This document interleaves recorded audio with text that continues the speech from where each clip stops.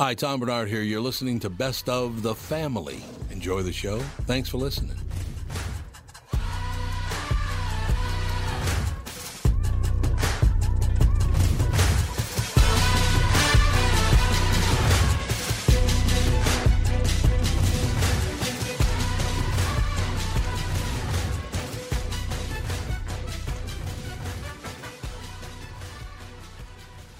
Michael Bryant, Bradshaw and Bryant, what's the latest? Well, basically, we're trying to represent people who have been hurt, then talk to them before they talk to an adjuster.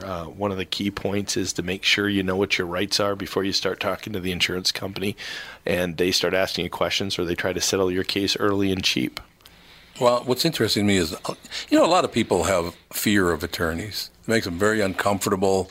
They get nervous about it. What should I do? I've known Michael for years and years now, and I would highly recommend you. So that should be good enough for everybody, because I don't endorse people who are dirtbags. Well, I appreciate that. But I guess the key is people think I'll charge them if I talk to them. Right. So a lot of people call me up. It's like, how much is this going to cost if you call me back? Like, you want me to call you back? How much will that cost? I don't charge people. The only way I get paid is if we recover, if we get money from the other side. And there's a lot of people I talk to that I never get paid for that are just part of giving them advice to make sure they know what they can do and what their rights are. And your record's terrific as well, we should point out. It works. It's been good. It's been good, ladies and gentlemen. It's been good. And how do they contact you? And either through our website, which is minnesotapersonalinjury.com, minnesotapersonalinjury.com, or at 800-770-7008. Michael Bryant, Bradshaw and Bryant. Recently, the 4 Walzer dealerships in Burnsville, Walzer Subaru, Walzer Honda, Walzer Nissan, and Walzer Mazda, encountered a hailstorm. Adjusters flew in from around the U.S. to handle a claim on what will be over 2,500 new and used cars. They've drastically reduced the pricing on these vehicles, and there are some wonderful bargains available. But here's the deal. I normally hate the hurry these won't last style of marketing, but in this case, it is true. It's not like they'll go into the back lot at night with hammers and make more. I also usually tell people to check them out online, but in the case of slightly damaged cars, you really do have to see them for yourselves. Stop out to Walzer Mazda, Nissan, Honda, and Subaru just south of the Burnsville Mall on Buck Hill Road. If you really want to, you can tell them Tom sent you, but that sounds kind of dumb.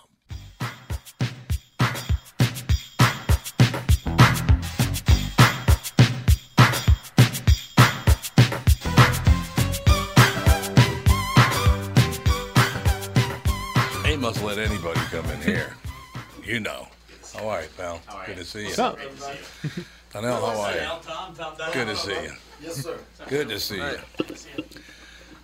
How are you? I'm all right. And the beat goes on. By the way, it's not all mine. They send it up from the building every Christmas. So whatever kind of chocolate, if you like chocolate, it's there. Mm-hmm. All kinds of chocolate. I love it. Someone's going to try one first.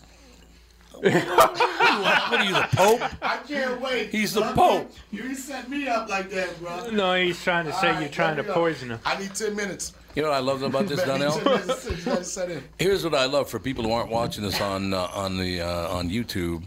Oh, we're live. Donnell I'm turns late live. Donnell turns to the one black man and said, "You try it first." Yeah, I did. You did. But the reason why, because his eyes were more engaging and his eyes spoke more truth. All right, his eyes had more truth. And when I said that statement, everybody looked sideways, so I didn't trust anybody but the guy that was looking me right in my face. All right, now we're gonna need a reaction from you. Ready? Oh God. That's my youngest brother. Right here? Mm-hmm. All right. Okay. I'm just trying to figure it out. I figured it out. I know. Adoption. It was adoption, right? Well, I don't want to adopt my brother. No, y'all, no, really? No, come on, man. Help me, man. Help me. Look, the chocolate is kicking in right now. Oh! The chocolate is kicking in. I don't believe that. JB. That was a good start. That was a good try. It was a good try? Yep. You're not buying it?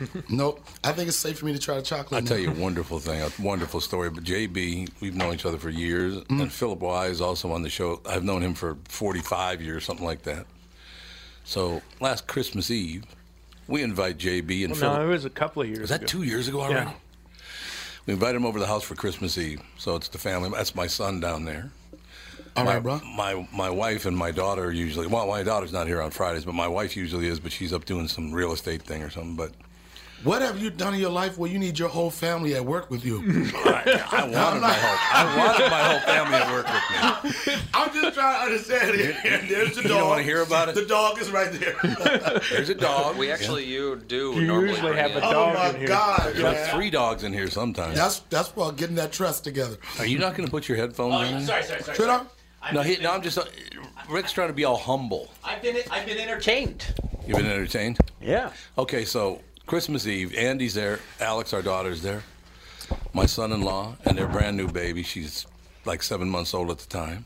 There's JB and Philip Wise, who used to play with the New York Jets and the Minnesota Vikings. Black men in America today. They got in a fight.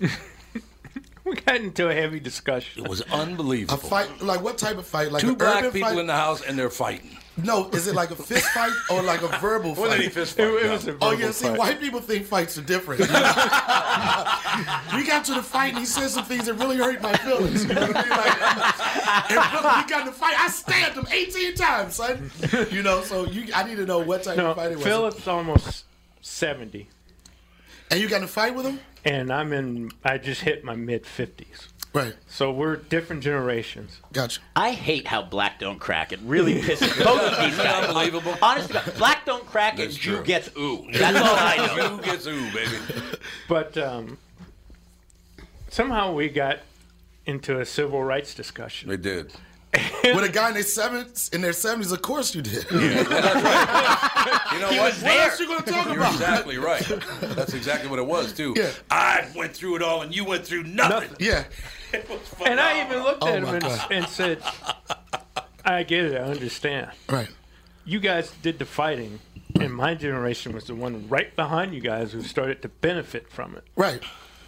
Then yeah. But good. that generation is still bitter as hell, and mine is kind of like, You can't say over it, but Over like it. not over it, but I understand exactly what you're saying. It's like we get it, Your we generation know it. recognizes the changes Yeah, and the right. advancements. But that's whereas, yeah. But that's why even when I know this is a topic I've talked about it on like some urban stations or whatever, like with the N word, right? Mm-hmm. Like there's a generation whenever they heard that word, it was all negative, and it was usually used to hurt you, to be insulting, or do something nasty.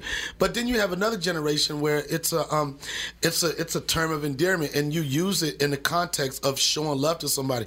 But if you get someone that's 80 to talk to someone that's 40, they're never going to understand No. that. In You know, my and people generation- always say they'll like it's the context. People know the context of words, Well, but that doesn't give everyone the right to use them. Right. In my generation, it was used when a rapper couldn't think of enough syllables to fill a measure. Exactly. That's my generation too. Yo, where my niggas is at? Where my niggas is at? We right here. I mean, I don't know if that's gonna get edited, but that's It's not gonna get edited. That's it. But okay, keep it real. But that's the truth of it. It's but on every that day. argument, and I always say, even with civil rights issues, people that have bad views on people, whatever, those I tell people all the time, those people are just gonna die off. Yep. And then when they die off, they can't teach people those negative things. So it's just a matter of time. well, when I first moved here, because I grew up from 0 to 18 in St. Louis. Okay. Sorry to hear that, but go ahead. No, but the pizza's good, man. Emos, Elmos. Oh, whatever. emos. You're right. Tell But you then what, I, Tony's is really good. but I came here to go to college, Right. and I've lived here ever since. And one of You just killed this conversation, but because you came here with a dream to go to college. That's awesome. Way to go, JB. You why did I ruined kill? everything. Why did I No, kill? because where I'm Ruined from, man, everything. a lot of people don't have that dream. I'm just saying, but you started off right. Not killed bad, but like killing it. Oh, I'm sorry. Go ahead. I'm sorry. but and I got to meet some of the because I came here to be a student manager for the Thank you. football Thank you. team. Oh, I thought you said you got to meet me. That's all right. I got Turned to out meet to be you that way. meet you years later. Years later, yeah. 6 years later or something like that. And You were only 24 when you met Dad? yeah, I was in my 20s. Yeah. Oh, yeah. You guys have known each other that wow. Oh, yeah. Oh, yeah, long I knew it was a time. long time. Yeah, I didn't know it was that long. And so I'm meeting guys from all over the country on the football team, and we had a group of guys from Florida, and they all walked up to me and said, "What's up, my And I was like, excuse me? What happened? Yeah. St. Louis. You're like, what's St. going on? Louis, like, you don't ever What speak that happened? word. Right, and, right. I and understand. Florida, it was like, what's up, honey? And Yeah, it's like, yeah. huh? I tell that story about when I lived in Grand Forks, North Dakota. I could not understand the people up in Grand Forks because I grew up in the inner city. So I could not understand that Minnesota accent. And the further north you get, the worse it gets. Right. So they're like, oh. And I'm like, What's so going I on? ended up living with a black man and his sister, a guy named Victor Treadwell. In the house, never outside the house, but in the house, he used to refer to me as that. Right. And I didn't call him that; he called me that, but only in the house. It was hilarious. But I'll give you a story. I understand what he meant by that because I did too. my connection with Chappelle's show, right? People always ask me, say, Donnell, how did you get on Chappelle's show? And they thought it was just that me and Chappelle's.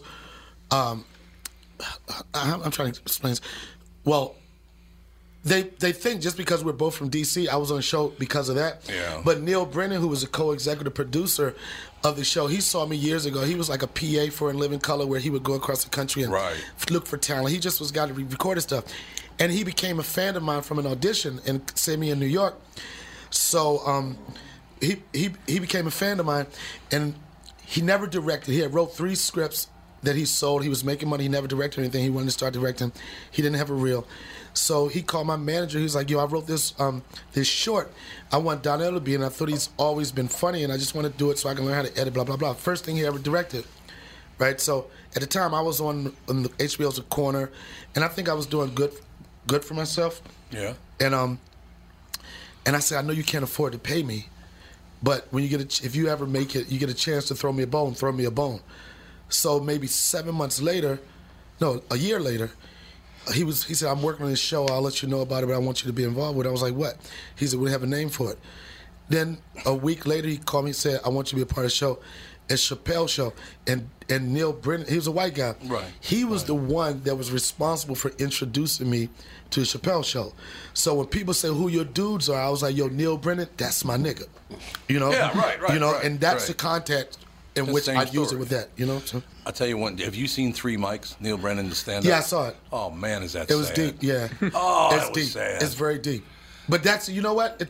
It's sad, but how many people do projects where they really get naked on stage and expose themselves Yeah, right. 100%? No, you're And you absolutely do right. that without, you do that with knowing that it might not all be funny. No, and It's therapy. I think that 3 Mic probably was therapy for him. was therapy for me because my mother raised 7 children by herself. But you know, that family, he has like 14 Yeah, brothers and sisters. And it's so funny because I got to tell this story. His brother. You know, why'd you have to top me? I went to 7. He goes to No, 14. they Irished you up. But he had 4. No, I got to At tell you least the he's story. doing it in multiples. No, I got to tell you the story. Kevin Brennan, Neil Brennan's older brother, he started in comedy first, right? So Kevin Brennan, I was talking to and their relationship is so up and down. Oh, so yeah. I was talking to Kevin one time. I was like, yeah. I was talking to Neil, and he said, Neil is dead to me. Oh, No, he said, Neil is dead to me. I was like, what? He was like, Neil is dead to me. I was like, what are you talking about? He said, Neil is dead to me. He said, I deaded him. I was like, you can't dead him. He said, he said, you know how many brothers and sisters I got? I could dead anybody if I want, right? He said, I dead him. And if you see him, he said, you tell him he's dead to me. He said, no, he went harder. He said, you tell him he's dead to me. And if you don't tell him he's dead to me, you're dead to me. So we're dealing with 2 deaths right now, right? Yeah, yeah. So I finally saw Neil, and it was hard. I didn't want to get deaded by Kevin Brennan. No. You know what I mean? So I saw Neil. I was like, yeah, I talked to Kevin, and he was like, what? He said, I was like, you're dead to him. And I had to tell him, right? And he was like, he laughed it off, whatever, right? Right. So I saw Kevin Brennan 2 months later. I was like, Kevin, I got to tell you, I saw Neil and I deaded him. He said, I undeaded him. Right? I'm like, if you're going to undead the dude, charges back. yo, if you're going to undead the dude, you got to let me know. I don't know who's dead around now. I'm deaded because I didn't undead him when he undead. But that's the story of their life. And I know they Yeah. love each other, but they go back and forth all the time. I got the same thing. I got 4 Yeah. brothers and 2 sisters. and Ever it's since I was a kid. There's no way. Can you like everybody? No. With that many? No. No, I I got don't like anybody. I got We'll 4. make it even. I don't mess with any of you guys. I have 2 kids, and I'm only fond of one of them. Oh, there you go. I got 4 brothers and 4 sisters, and there's days where it's like, Yeah. Man, But you, then, I don't. but you know what? I think as you get older, you know, like what you consider to be faults in people, you just learn to live with it. And, and then at the end of the day, the bottom line is you love them. You know what I'm saying? Like, yes, exactly. And I think you get so frustrated when you're younger because you're like, I need you to be this person. I need you to be that person. Then after a while, you realize that person is who he is. Yeah, right. So what qualities do I like about him? Right. I'll deal with that, and the other things, So I'm you're not going to saying have you hard time. grow more tolerant as you age of people's faults, whereas we were talking about it this morning. I feel I'm getting less. I told Me Lord too. Val I'm morphing into him. I'm now just But it's the no, but only my the tolerancy is really going out the damn window. Out the window for that situation. I'm talking about the tolerance for people that you love. Yeah. Yeah, Fair That's what I'm enough, talking fair about. enough. Not just like a coworker, they're somebody you love. It's like they're not going to be out of my life. They're my blood. You know what I'm saying? Like they're an asshole right here, but this 10% of this part of them I like, so I'll just focus on that, and you deal with it. We'll take a break. Be right back in 2 minutes. Tom Bernard Show. It's Tom Bernard with CEO Michael Bilski from North American Banking Company. Michael, we spent some time talking about your free app and money transfer service, XCheck, which is just great, by the way. You can transfer money to your kid to travel home from college and lots of other uses. I got wind of another service you provide at North American Banking Company. What's this Super ID I've been hearing about? Great question, Tommy. Super ID uses your face proof and your finger proof to keep your identity and your money secure. It's really a foolproof way to protect your family and your business from identity fraud. It's simple, fast, and the best part is that it's free to our customers. Super ID, super easy, and super secure. Visit nabankco.com or see my personal banker to get the scoop on XCheck and Super ID. North American Banking Company, a better banking experience. Member FDIC and an equal housing lender. Tom Bernard here for Whiting Clinic LASIK and Cataract. There's no better time than now to ditch your contacts and pitch your glasses. Whiting Clinic is the place I trusted to do this for me, and it's not just me. There's a reason Whiting Clinic is the #1 LASIK practice in the United States. Dr. Whiting's unsurpassed experience, the most advanced Contura laser technology, and lifetime coverage are all backed by Whiting Clinic's best price guarantee. Being the experts they are, they wanted to make sure you have the very best for your eyes, just like I did. Call now for Whiting Clinic's $500 off LASIK savings. If you're like me, not a big fan of glasses and contact lenses, then it's time you found out if you're a candidate for LASIK. And Whiting Clinic is definitely the place to go. Call 855-554-2020 today or visit whitingclinic.com to set up your free LASIK consultation. Remember to tell them that I sent you and save $500 on your LASIK. Offer good for a limited time. Call Whiting Clinic for details. Good for both eyes only. Cannot be combined with any other offer. I like 'em big. I like 'em chunky. I like 'em big. I like 'em plumpy. I like 'em round. When I hear that song, I could just smell collard greens on the stove. Bacon? Certain songs, you just smell food. Yeah, I know what With you the collard mean. greens? Yeah, all day. All right. I've learned, because I have some Muslim friends, I learned how to do it without it, but it's something about pork and collard greens that go together like peanut butter and jelly, you know? It's like peanut butter jelly. Yeah, What do you mean that- you learned to live without it? because I was a Muslim for some part of my life. Okay. I was gonna say it's like what, Not a you lot of can't bacon find it here. No, you can find pork anywhere. Yeah, you all you gotta can. do is like, where are the white guys hanging out? You definitely gonna find a ham shake, a shoulder, Not or if it's a something white like- Jewish guy. Hang on, you gotta. Not the Jews. Yeah. No pork with the I can Jews. tell you where to get a deal on Yeah. pork, but And I'll tell you the room, I'll go get that bacon cheeseburger, I'll take a bite out of it, but nobody will see it in public. Well, it'll happen, you know. Yeah, some so, people- so you were a Muslim for how long? Are you still a Muslim now? No, I retired. Bacon took Retired? me down. Yeah. Bacon took you down. And it was because, like, my dad, I was telling you off air, my dad was like a dope dealer all his life, and when he was in prison, you know, his prison is a place where some people really get in touch with religion, and then he like became Muslim, and then my mom was in love with him, and she was raised Baptist, but she loved him so much that she converted Oh, she did. to Islam, and then I think it was, I don't know which prison term he did, but I think my mom was just like, she retired. You know, Retired being a Muslim? yeah, it was like, can't do it anymore. I understand that. You know. I retired being there Catholic. are a lot of rules. There are a lot of rules. You got a lot of and they rules. have, like, you have to, they do, like, before they pray, they do this thing called wudu.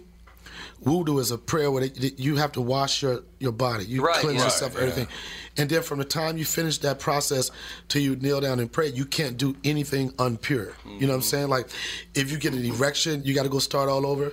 And then Why another you gotta one. look at me when you said No, that? I'm just saying because I know that was the next question you were going to ask. Like, yo, before you pray, can you have a hard penis? That's all I Can need you to know. have a hard I'd penis never when be you a pray? Muslim as a kid. No. But like, there's certain things that like forms of impurity, and like if you fart, you would have to start. Oh, and geez. that was the ongoing joke me and my dad always had. We'd be walking, and all of a sudden he'd be like, "Ah, I just broke wudu."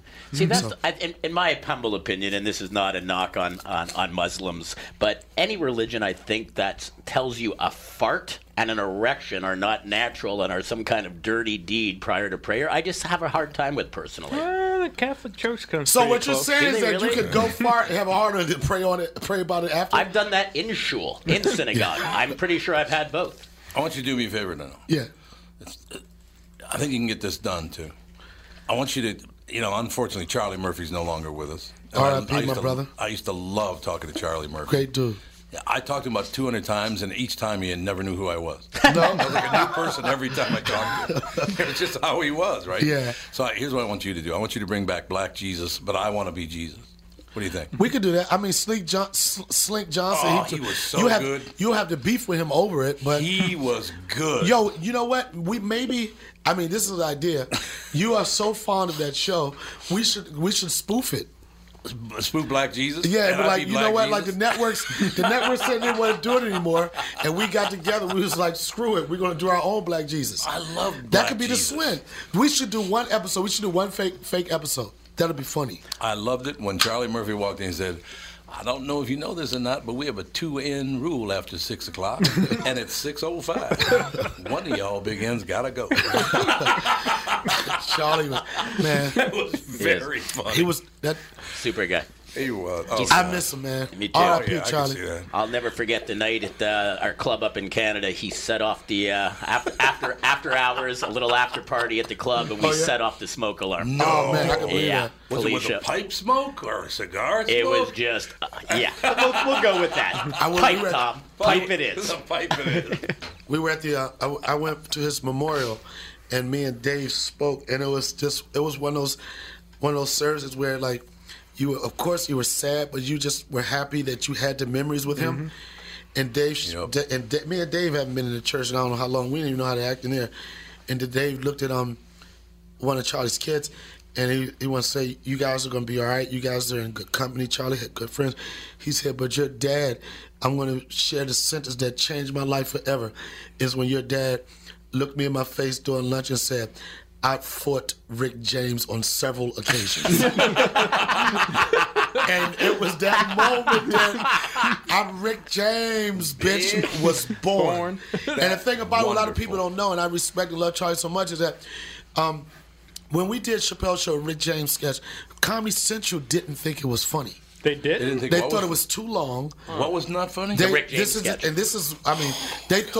thought the sketch was too long because there was never a sketch show where you had one sketch for pretty much the whole episode. Right. Thought it was too long, and they thought that Charlie Murphy wasn't funny. And little did they know, and I was the warm up guy when we did the show, and every time we showed that in the audience, I just felt like something was about to change some lives. Like it was so explosive. The first time he said, "I'm Rick James, bitch," and it was just like pop, pop, pop. It was just like it was everywhere, man. And a lot of things they don't understand about Charlie. Charlie never did stand up, and the way he started doing stand up is because. He's such a tough guy. Everybody thinks he's the most. My dad loves Charlie, most gangster person. And when we was in our roast battles, I used to say, "Yeah, you tough, but you won't get on the microphone." And I knew once I said microphone, it was gonna be like, wait, And this is coming from a guy that's been around some of the greatest ever do it. I was like, I know you're not gonna. I know you'll never touch a mic. So after the second season of Chappelle's Show, we weren't really making a lot of money on Chappelle's Show, but we had some fame. I was like, there's no way we can just be this popular and not make money. So I was like, we got to do a tour. I came up with the idea to do the I'm Rich Bitch tour. At the time of the show, me and Charlie was like, outside of Dave, we were the biggest names on the show. But I wanted the show to be dope. Bill Burr, at that time, Bill Burr probably was $800,000 weekend headliner. Not to discredit him because he was bubbling. He was about to pop. Right. But he wasn't the draw. But I was like, I want the show to be banging. Got Bill Burr on the show. Charlie Murphy never had any stand-up experience. So finally, he went to an open mic with me. He went for the first time. All we needed him to do was like 5 or 10 minutes. And during that time, we went out. We went out for a year. We were selling out everywhere. And Charlie started to get his voice. You know what I'm saying? And he went, like, people were being really critical of him, like, because of course they're going to try to compare you to your brother. Right. That's never going to be said. But they didn't know that he was his own man, he was his own style. And I will say, I don't know if anybody can imagine how it feels to basically be selling out across the country as an open micer. You know what I'm saying? That's right. And That's everything true. you're learning is not in no seedy spot where it's like 10 people. Like, you're learning it in front of some of the biggest crowds. And within a year, he started to grow. He honed his craft to it. And not only did he hone his craft, but then he started taking it so seriously that the second and third times he'd come back to your venues, your clubs, he was turning over new shows. Like, he didn't want to be one of those guys that just wrote that first 45, rested on those laurels, and then, you know, collected and did his And bank. it's tough just to be able to the first thing people do, oh, he's no Eddie Murphy so-and-so. And Charlie Murphy, for years, and this is what I respect about Charlie's relationship with Chappelle Show and what Chappelle Show did for his name. Before, all you heard of Charlie Murphy, like, if you first heard, we made jokes about it, Eddie Murphy's brother. And then when Charlie passed away, and one thing I respect and I love about their relationship with the show is that nobody said Eddie Murphy's brother passed away. Everybody said Charlie Murphy. There's two things that popped in my head from your conversation. One was I was just listening to some of Eddie's old stuff recently. Right. And I could hear Charlie clearly in some of Eddie's stuff. But you know what? And it's so funny you said that because I've been around their family, the closest people that they love. And you can tell, and just by being around them, you could tell in the household, Charlie was the funniest one. Right. But he had different plans. You could tell. And you could tell that Eddie probably used to look up to him like, oh. And you also knew that Eddie was a performer. You know what I'm saying? Charlie was like, instead of working a joke, he probably wanted to go rob somebody. You know what I'm saying? Well, but Eddie probably Charlie that actually, I think Charlie used to tell us the story that he got Eddie to do this first set, wasn't it? Yeah, he took him. They said, and Eddie did it. It was a gong show. It was a gong show thing. Eddie was like about probably like 15 or 16. And he said Charlie was like, "Yo, Eddie, they got a gong show thing over there. You should go over there and just go get that money." Because he just knew his brother was so dope that all he had to do was just go. And Eddie went there. He did some. He said, "Yeah, do your impression, do this, and just get that money." And Eddie Murphy went there that night, and that birthed Eddie Murphy's career.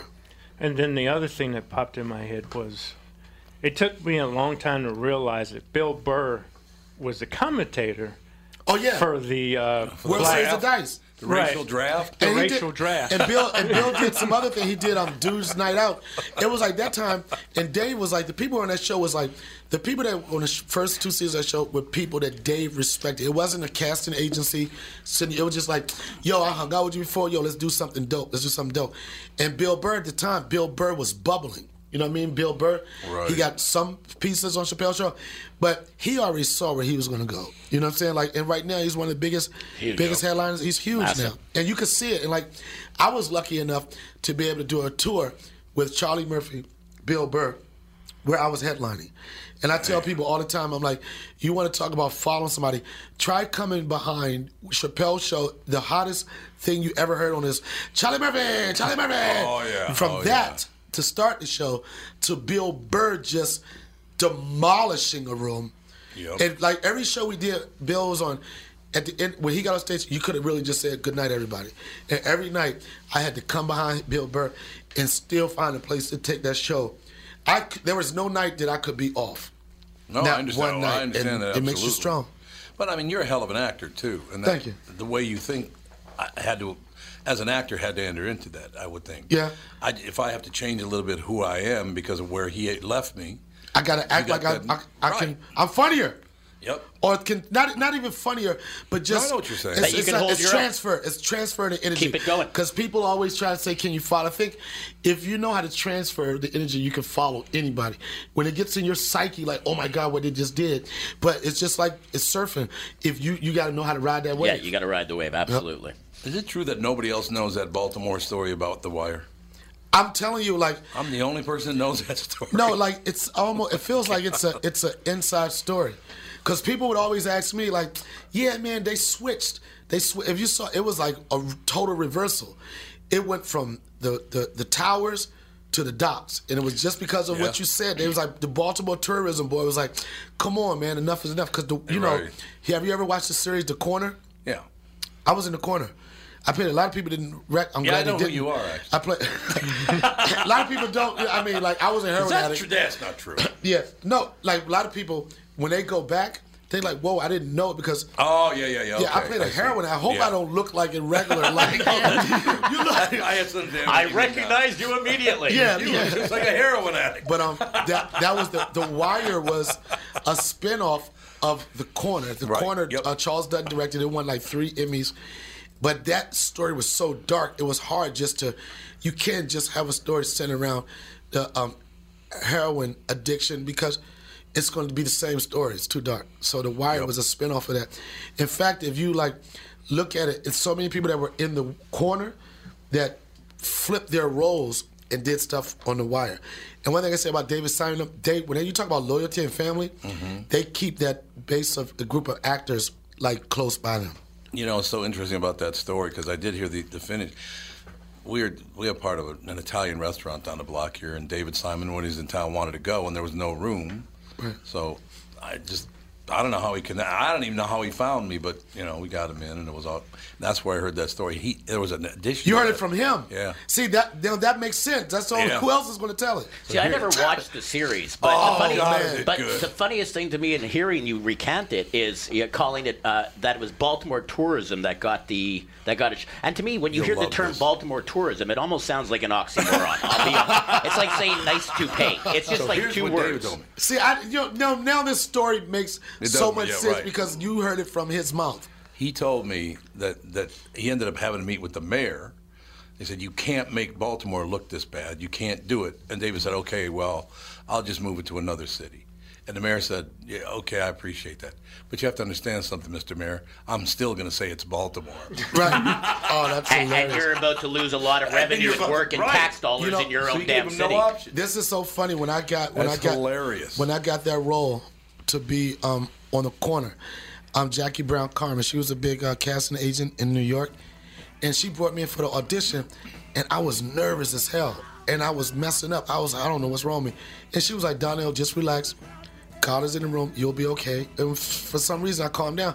I'd read my lines. I still didn't think I had a great audition. I booked it, and I was confused. I was like, what happened? And I talked to David Simon. I was like, how did I get this role? I don't think I had a great audition. He said, we liked that you didn't feed into the stereotype of a heroin addict. Right. And you were yourself. Because I didn't read the whole script to see that it was a heroin addict. It just seemed like a cool dude on the block. Mm-hmm. And that's what they wanted. They wanted, and I know everybody else that went in, they were going there like, yeah, man. They was doing a nod. They was like, next. And that's what got me rolling. That's what built the relationship with David Simon and the whole HBO crew. And it was awesome. For me to be able to, I was watching one of those, looking at the magazine, Entertainment Weekly or something, they had ranked like the top 100 shows of all time or whatever. Mm-hmm. Chappelle was, it came in like 39th or something. This is a crazy list. It's a huge list. And then The Wire was up in like the 10, but I felt so happy knowing that I was a part of what people consider 2 of the best television shows of all time. Well, it's true because they were. Yep. We'll be back about 2 minutes, Tom Bernardia. What are the things you want to avoid when it comes time to sell your home? Hey, it's Tom with my realtor, Chris Lindahl. If you're like most people, it's things like open houses, staging, decluttering, repairs, maintenance, and all the people coming through your house. Hey, Tom, the Guaranteed Offer program from Chris Lindahl Real Estate was created for people like you so that you can avoid the things that you don't like doing when it comes time to sell your home. We have been presenting offers for homes in most price ranges.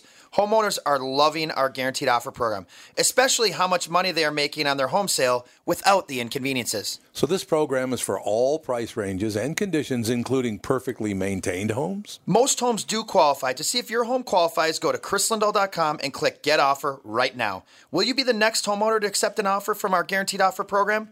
Find out now. If you qualify, you will get an offer in 48 hours or less, and the best part is you get to pick a closing date that is convenient for you and close in as little as 3 weeks. Go to chrislindahl.com right now to see if you qualify or call 763-401-SOLD. That is 763-401-SOLD. SOLD. Tom here for Sabre Plumbing, Heating, and Air Conditioning. Right now, Sabre and Bryant are teaming up to offer 0% financing for 36 months when you buy a new Bryant furnace. This is the perfect time to replace your old furnace with a new trouble-free, energy-efficient furnace from Sabre. And when you buy Bryant equipment, you're getting one of the most trusted names in the industry. This 0% offer is available for a limited time. Call Sabre Plumbing, Heating, and Air Conditioning to find out more, and please tell them that Tom sent you. Sabre and Bryant, whatever it takes.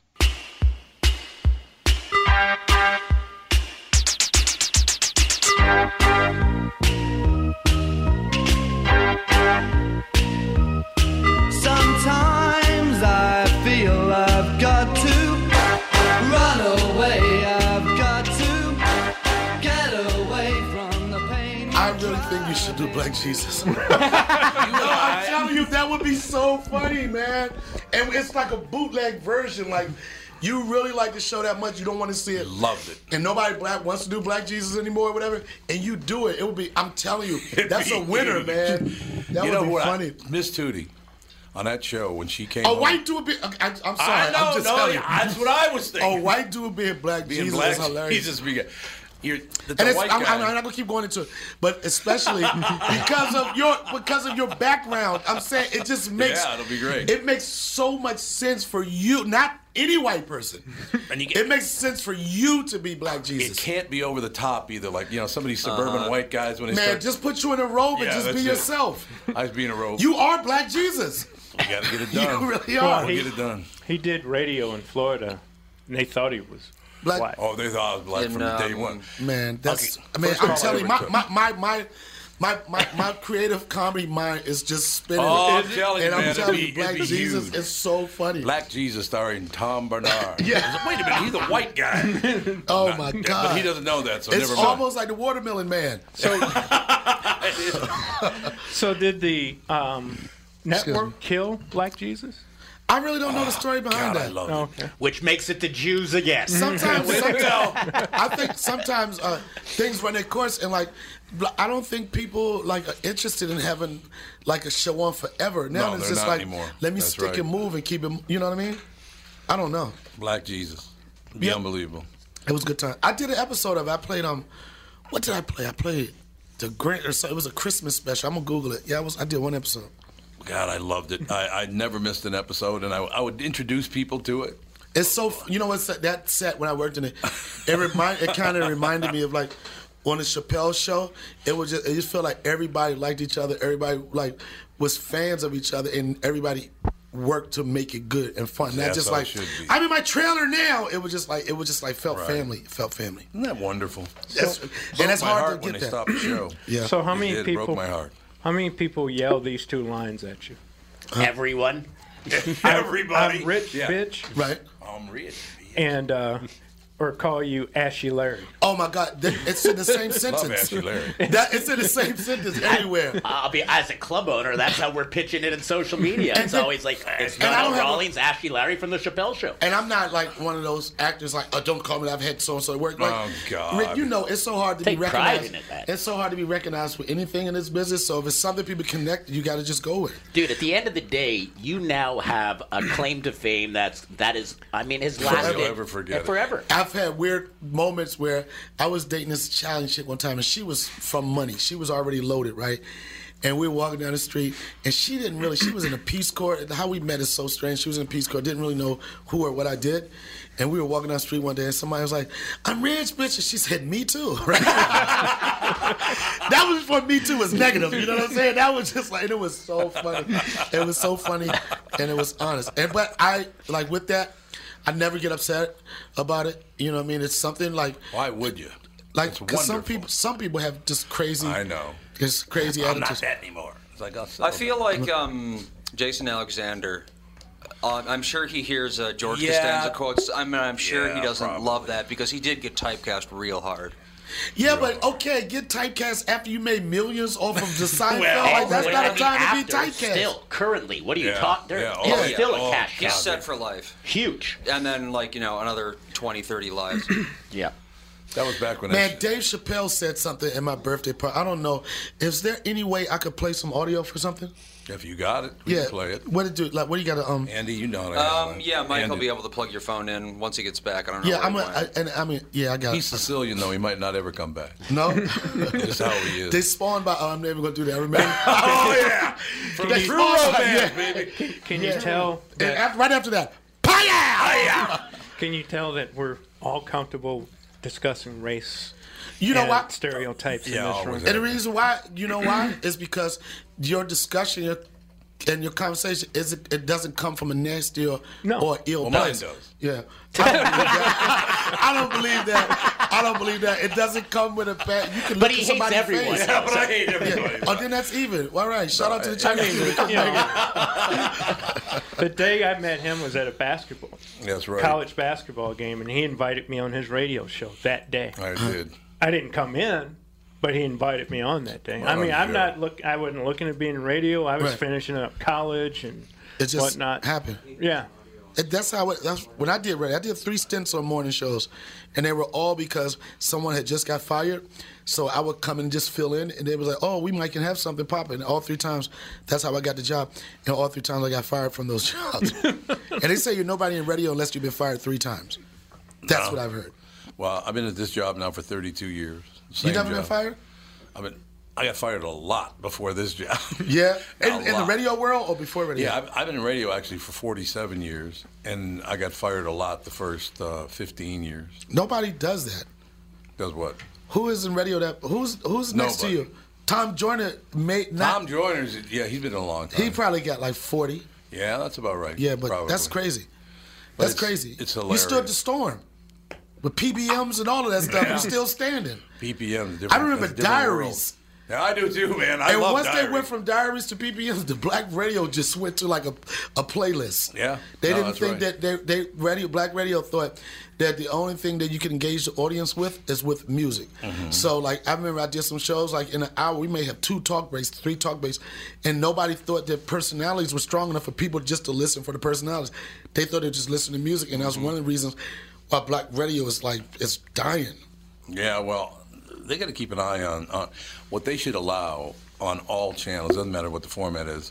Talk is the only thing that's going to keep radio alive. Agreed. But they don't think anybody's interesting enough. You know what I'm saying? But if you look at it, You the on scene- radio are not going to be interesting. It'd be phenomenal. No, on me. radio. What I'm saying, me. Right, right. But there's not a lot of me's. You know what I'm saying? Like No, I I would be suppose great, that's true. but No, then you but have a lot of they're- people that aren't great, so they rely on they rely on like we're giving away $30,000 in 2 minutes. You know what I'm Right. saying? They rely on that because their personality is not strong enough to do it. You just There's nothing interesting. You just reminded me of growing up in the neighborhood. You know what you did just now reminded me of growing up. What? You went, well, yeah, I'd be great. Yeah, I'm telling the truth. I'm telling the truth. I'm like, I don't know about the other people, but me. Yeah, I just had to, and it was an honest moment. 47 years? That's pretty good. But I'm fantastic on the radio. But that's not just me saying it, though, man. It's just not me saying it. I'm just echoing. that. I'm just echoing what people feel, No, man. it's true. No, you're absolutely You know? right. You're And I absolutely really right. want to get, but it's not a lot of. I really miss doing morning radio. I would jump on another opportunity to do No, morning you radio. wouldn't. I guess You I are would. not prepared to be up at 3:30 in the morning. Yo, let me tell you because you're something. still gigging I at wouldn't night. be up. I just wouldn't go to sleep. I didn't. I balanced Andy, it. my son, same story. Yeah, I go I to sleep at like 5 a.m. if I can. No, but the reason if I know I have to be up that early, then I'm not going to pull the times that I do now. When I Yeah, used to do yeah. radio, I loved doing. But it was different times. It was in New York, and it was always that up in the air thing. Like, all right, I'm out. Do I stay all the way Yeah, out? you never Right. know. Or what I do? So a lot of times I was in the green room. They had to wake me up to go to work, Yeah. but I was at work. Are we gonna set up that audio? They're trying to. It's the new iPhone, and remember how they removed the Oh headphone yeah, that's jack? right. You I gotta just- go But tell he's gonna get it on his phone and then play it that way. I forgot that'll all work. about that. You have to have that I know that's the adapter. dumbest. Thunderbolt. Like, why? And I was looking like, what's taking it so long? I'm like, all you gotta do is plug it in. But yeah, Why remove the headphone jack? I don't get it. Why did they? I don't know because I that's mean, what, we have Google. We can Google. That's a good question. Why did they remove the headphone jacks of the iPhones? Google makes So helps we can us. sell Let them us some other know. stuff. Well, the saddest thing at work, I work across the hall from the IT group, and they said there are clowns who are sending out emails to people telling you can drill your own hole into your new iPhone. Yeah, that's a Yeah. good idea. For what? To do that? Yeah.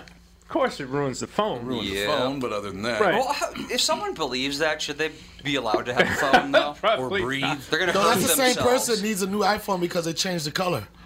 Yeah, that's true. Oh yeah, this one is better. Why? Because the black one is better than the white one. Mm-hmm. That sounded racist. That sounded. That really sounded that was terrible. Going back to black radio guys. I got a black phone. Yeah, you got a black one. But the Asian one works especially well. I'll tell you very quickly before he fires that up. So my very first break on the radio, I was like 18 years old, just, been kicked out of every school I've ever been in. Quit high school when I was in 10th grade, went to college for one day. And then I went to broadcasting school, and they kicked me out of there 7 times. And the guy says to me, look, there's a job at a 500-watt daytimer over in St. Paul. Nobody else wants the job, but if you want the job, you can have it. Right. So I go over there, and then I find out it's a country station, country and western station. Right. So I go on, I do the first break, and go, here's Dolly Parton. And the phone just blows up. The phone's just ringing off the hook. I'm like, hey, they think I'm really, really wonderful. Right. KDAN, the guy goes, get that big end off the air. And that was The before first call I video. ever took. Yo, that was before video or anything. Like, no, I'm telling you. No, I'm serious. That's funny. Yeah, it was the first call I ever took in radio. A guy called me the big end. Wow. But how did that? But was that the birth of it, and everything worked out from there, or you did something? Yeah, I just, what happened was I bounced around a little bit, and then there was a station over in St. Paul, KSTP. It was an AM station at that time, and they were blowing up. And I called a guy like 85 times. Said, look, I'll run the Jesus tapes on Sunday, whatever you got. You know the old deal. You work, and finally it catches. Yeah, that's the old deal. People don't have those. They don't think like that anymore. They don't. Throw blows. Where'd y'all meet? Literally. Was that all of us meet? No, I'm talking about, was it in D.C., New York? Comedy club. Is that not the right one? Let me see. Donnell's headed over there. Let me handle this. Which one did you send? Did you send? You got it? No, not that one. That's not See, that there was you the go. first one. We might have heard some interesting No, stuff this if we one. kept that going. No, that was a good one too. But this one, I mean, we could double up on them, Now but- this is. I'll set this up before I get out of here. Actually, I just watched this, and it's a really nice piece. Donnell just recently celebrated his birthday and had a big bash out in L.A.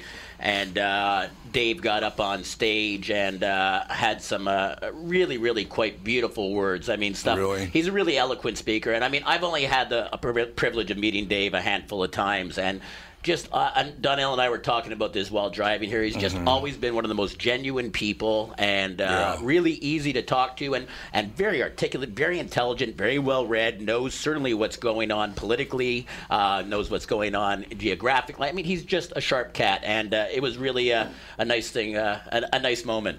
And it was him. You don't understand how hard it is to be a comedian. Headphones on. Yeah. You don't understand the fucking disappointments that go along with it. And then even though you get disappointed, you get your heart broken, things don't go the way you want them to, you still get out on that stage every night, you say, waka waka. Now let me tell you something. I've been doing this for 30 years, I'm only 44. This motherfucker has the enthusiasm of a child for 25 years straight. This motherfucker is the man.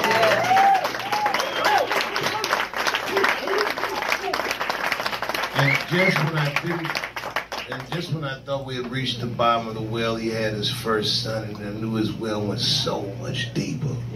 I work on this guy on the road night after night.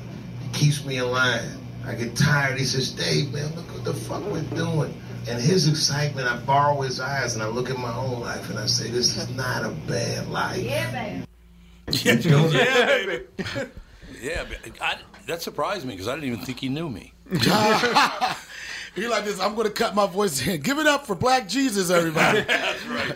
No, but it was just like, and it wasn't that wasn't self-serving. It was just like the thing that came the most for me was like what it takes, and like people don't understand that. You know, they see you when they see you. People don't. A lot of times they don't see all the work and everything it took for you to get to a certain place, and it is tough. But at the end of the day, like you said, it's not a bad life. Oh, it's a great life, no question. Recently, the 4 Walser dealerships in Burnsville, Walser Subaru, Walser Honda, Walser Nissan, and Walser Mazda encountered a hailstorm. Adjusters flew in from around the U.S. to handle a claim on what will be over 2,500 new and used cars. They've drastically reduced the pricing on these vehicles, and there are some wonderful bargains available. But here's the deal. I normally hate the hurry these won't last style of marketing, but in this case, it is true. It's not like they'll go into the back lot at night with hammers and make more. I also usually tell people to check them out online, but in the case of slightly damaged cars, you really do have to see them for yourselves. Stop out to Walzer Mazda, Nissan, Honda, and Subaru just south of the Burnsville Mall on Buck Hill Road. If you really want to, you can tell them Tom sent you, but that sounds kind of dumb. Michael Bryant, Bradshaw and Bryant, what's the latest? Well, basically, we're trying to represent people who have been hurt, then talk to them before they talk to an adjuster. One of the key points is to make sure you know what your rights are before you start talking to the insurance company, and they start asking you questions or they try to settle your case early and cheap. Well, what's interesting to me is, a lot of people have fear of attorneys. It makes them very uncomfortable. They get nervous about it. What should I do?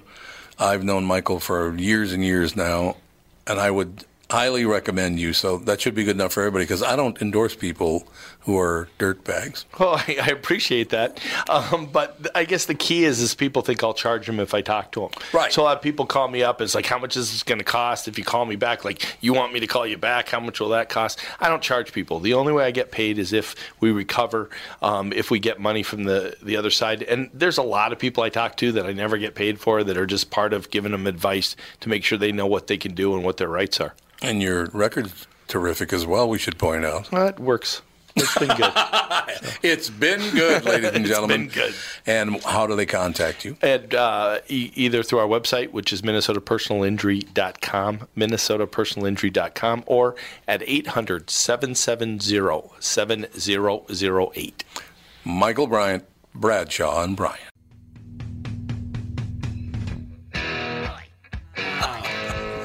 Pretty interesting. Those are the conversations that specifically I wanted to come to have with you. I wanted to be able to talk about the kind of stuff that you would normally have a conversation about off the air, because it's not the format for it. So, Right. So being able to talk to you in this format and say, you have a very interesting perspective, because you've had so many people sit in front of you. Yeah, 34 years now. And you also have there's needs that you need to have met for your audience. You want to make sure a guest comes in and is entertaining. So not a lot of people know that there's, from your point of view, you want your guest to come in and take over and make your job easy and entertain your audience. And not a lot of comedians, surprisingly, get that. Or can do that. Or can do that, Right. yeah. And it's for a variety of reasons. There's comedians who don't want to burn their material, or they want to be interviewed. They don't want to be funny on the air. They want to be interviewed, and that's which is what I do anyway. I don't ever ask them to do their act. No. Yeah. Ever. I don't ever do that. Just whatever you want to talk about, I'm here to moderate it, and we're good to go. So yeah, I don't have any problem with that at all. Was there ever anybody who came in who, and this might not even necessarily be comedian-wise, but what I think is really interesting is in my time working in radio, is I got to meet a lot of people who I love and admire and respect. And sometimes they didn't meet my expectations when I got to meet them. On the flip side of that, there were people who I had little or no respect for, or I just didn't even really think twice about a certain individual that would come on a show, and I'd go, man, that guy was awesome. Is there anybody that fits that category where you weren't necessarily a fan or didn't know much about them, and then they just blew your socks off?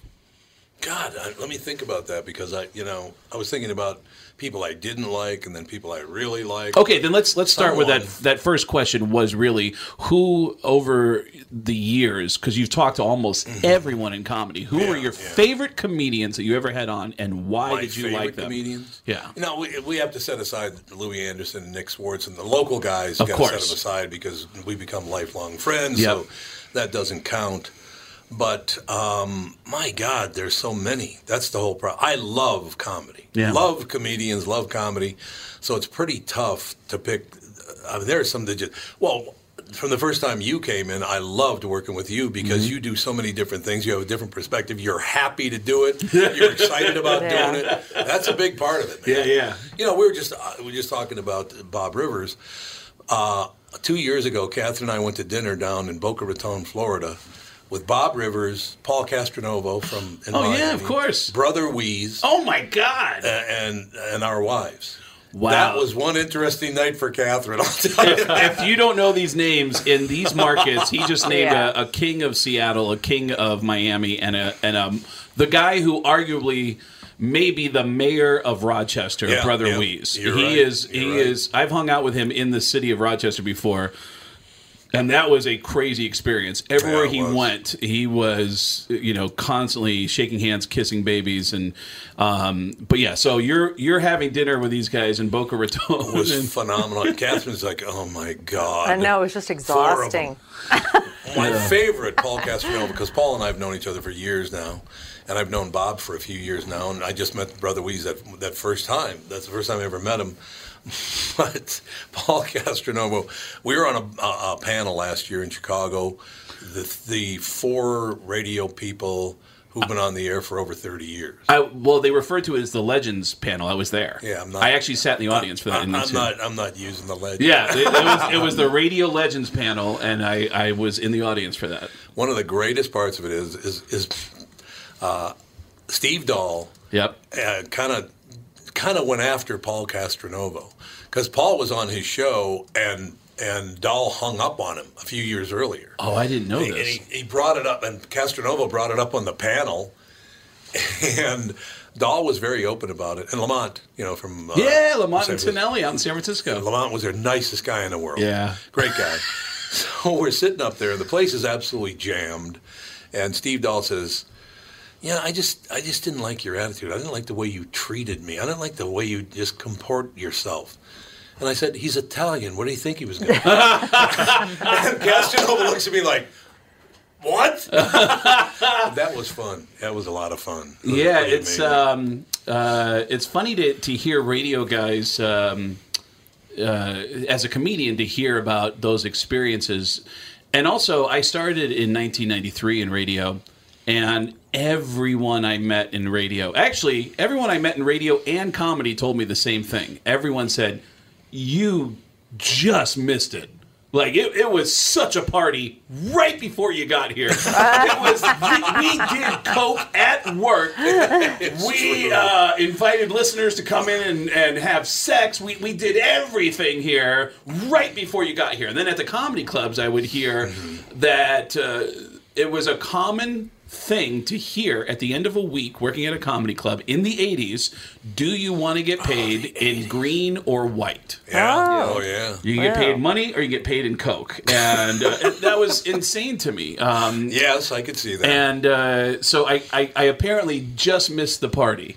And it's probably a good thing. I was literally just about to say the same thing. It would have killed me because I already damaged myself enough to get to where I had to just stop and go, all right, I can't live this way anymore. But I think it's really interesting. So, Louis, obviously, Nick are great comedians. Yep. Is there anyone that stands out in your mind that you just had a difficult time with that was a stand-up comedian on the air? There are 2 of them, actually. Okay. And I can't remember, it makes me sad I can't remember his last name, but he was on Saturday Night Live. His name was Rich, but I can't remember his last name. Are you sure it wasn't Rob Schneider? It was not. Rob, I get along with really well. Because Rob, if I can just tell you quickly, Rob is notorious for being grumpy. Yeah, he's never been grumpy with me. Okay. Matter of fact, I have his phone number. He gave me his phone number. He goes, "You can call anytime." But you know the reputation. Yes, okay. I do. I absolutely did a radio row with friends of mine at the Grammys once.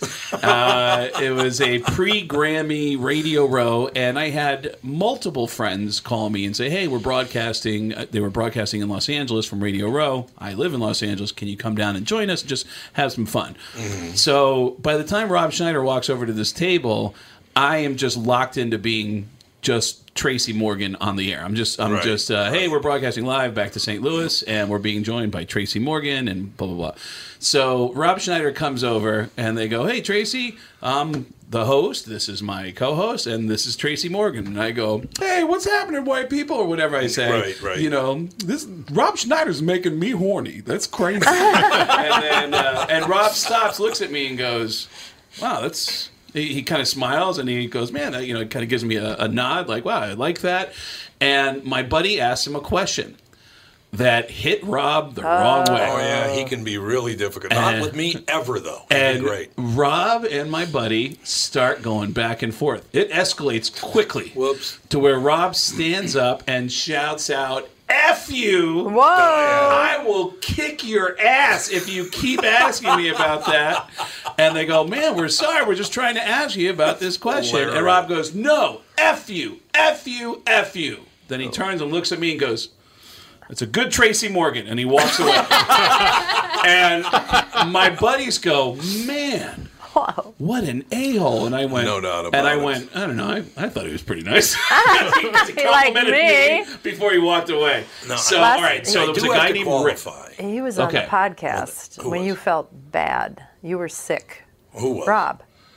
No, but he and I hit it off really, really well. And he He calls into the show once in a while. He's terrific. Yeah, and he was involved. He's involved in some sort of vitamin company. Okay. And he was trying to get Tom to take some vitamins so he could he feel was. better. Yeah, he wanted me to take vitamins. Really? I was Yeah, thinking about you were like so sick. I was. Yeah. You were about to say I need to qualify. My choice for my two favorite comedians I've ever. One of the things, and I just talked about this again this week, is I've been doing radio now for 48 years. And there was about a 5-year period in there where I just worked at Capitol Records. So it hasn't been 48 years straight, but it has been 34 years on the KQ Morning Show. Okay. So I do have to qualify something that when I first started meeting all these people, I was floored by the fact, like, I get to sit down and talk to all these people. Of course. It was unbelievable. So I got to, just because of who they were, they're no longer with us. But to interview Rodney Dangerfield and Don Rickles was unbelievable. It was unbelievable. I made Don Rickles cry. We were just talking about this morning because I just talked about it in here with everybody here. Last hour. That I said, hey, I saw you on Run for Your Life with Ben Gazzari playing that character Willie Hatch, and everybody hated the comedian, and he has a nervous breakdown at the end. I said, that was some great acting, Don. And he teared up and said, that's so nice of you to say that. It was so sweet. It was unbelievable. And Did he bust your balls too? No, he was. It kind of put him in a situation where he just was so grateful that somebody thought he was a good actor. Wow. But he was, what a gentleman. And then Rodney Dangerfield was, honest to God. I found out later in the day after I interviewed Rodney that he had been driving down the street in a rental car, and he saw this woman and hit on her and tried to get her, to get in the car. It was my wife. He did not. Oh, yes, he did. He didn't try to get me in the car. Well, he was hitting on But you. he was hitting on you. I like that she clarifies he didn't actually have sex with me. That's the whole More than one. That's the whole argument. Wow, Rodney, I wish I had gotten a chance to work with, or just even interact with him. I got to do an event. They opened a Rodney Dangerfield Institute 2 years ago in Los Angeles, where you can learn how to be a comedy writer or a comedy performer. And at the grand opening of the Rodney Dangerfield Institute, there was a live stage performance of Back to School. Right. And Brad Garrett played Rodney's character. Yeah. And Brad Garrett does an amazing Rodney Dangerfield. He does, yeah. And they had Paul Rodriguez. They had an all-star cast, and they asked me to read for Professor Turgison, which was Sam Kinnison's character. Yeah. Did they want you to do it as Sam? Yeah, and I did it as Sam. That's and phenomenal. I got up in Brad Garrett's face and screamed at him and say it! Say it! Say it! Oh! And Brad and I had never met each other before. He actually booked me within 2 days. He booked me to headline the Brad Garrett's Comedy Club in Vegas. In Vegas, yeah. Wow. In Vegas. Right. And Great guy. Man, we got along famously. And Sam Kinison, by the way, I know I'm going down multiple rabbit holes here. That's fine. It's a good but conversation. I always think about moments that there's moments that stick out of my mind as rare moments that I think, wow, that's really special. There used to be a half-hour show on late night on TV after Carson and after Letterman with Bob Costas used to do a show called Later, where he did a 30-minute interview. And everybody that Bob talked to invariably would stop and go, how did you know that? He really seemed to do his homework on these people that he had on.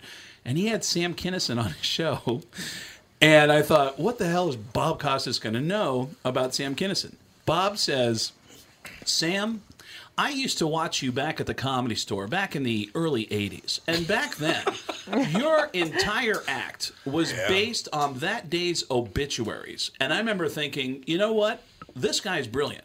But he's never going to make it because he's too dark. Hey, what dark? And Sam stopped and went, "Oh man, I remember that. Yeah, I used to." And he explained the bit. And this is dark. Apparently, Sam said, "I used to go on stage, and before I had an act, I would say I would grab the obituaries from that day's newspaper. And I go on stage and I go, I want to thank you guys for coming out tonight. Thanks for supporting stand-up comedy." I'll tell you a couple people that you won't be seeing here tonight. And he would start reading off the names of people who just died. And go, like Esther Goldberg. No, she didn't catch the bus. She's not here. But apparently, if you want to see Esther's work, you can see it this Sunday at Evergreen. And it was insane. It was so dark. Not it was so dark. But Rodney... I got to meet Rodney's widow. She's a sweetheart. She is a sweetheart. Yeah. She actually invited me to come over to the family home and showed me books and books of Rodney's television appearances. He wrote down his sets word for word. Really? He did, for every set that he did on The Tonight Show. And the notes were amazing. The very top of the page would say, "What a crowd," and in parentheses, ×2. Yeah. So he'd go, "What a crowd! What a crowd!" And there was that much thinking that went into what he did. And as I went back and researched the movie to get ready to do the role in the live stage reading, it just hit me how perfect Rodney Dangerfield was. He was so relatable. Amazing. Even to successful people. You could relate to this never catching a break and getting no respect. Right. Yep. You know? It's interesting. The we only gotta time take a break here. Can you hold it? I hold it. Hold on. Yeah, this is a good one. Hold my Be urine too. good. Ralph Basham in 2 minutes. with Ralph Greg is Gadd. about to say something shocking Better and be good. outrageous.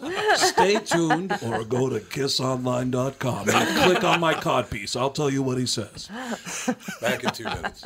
Tom Bernard here for Whiting Clinic LASIK and Cataract. There's no better time than now to ditch your contacts and pitch your glasses. Whiting Clinic is the place I trusted to do this for me, and it's not just me. There's a reason Whiting Clinic is the #1 LASIK practice in the United States. Dr. Whiting's unsurpassed experience, the most advanced Contura laser technology, and lifetime coverage are all backed by Whiting Clinic's best price guarantee. Being the experts they are, they wanted to make sure you have the very best for your eyes, just like I did. Call now for Whiting Clinic's $500 off LASIK savings. If you're like me, not a big fan of glasses and contact lenses, then it's time you found out if you're a candidate for LASIK.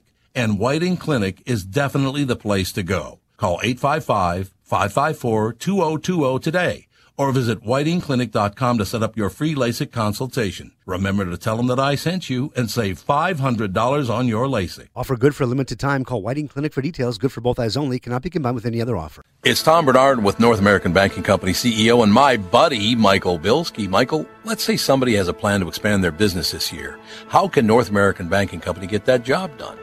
At North American Banking Company, we'll take time to understand the customer's needs and wants and their plans for the future. Once we have a good understanding of that, we'll try to solve their financing dilemma. We won't take a cookie-cutter approach to any financing situation. Wonderful. So if I need cash to expand my podcast, you got a plan for me too? No. God, thank you. I see where this is going. Well, we love working with you. We can help any business, including a podcast, that's already very successful. Who's better than you? That's what I want to know. You I still are. never liked you, though. You are. No, I never. Don't try to make up. I don't like it. Why not bank with my banker, North American Banking Company, a better banking experience, member FDIC, and an equal housing lender. Now we're talking.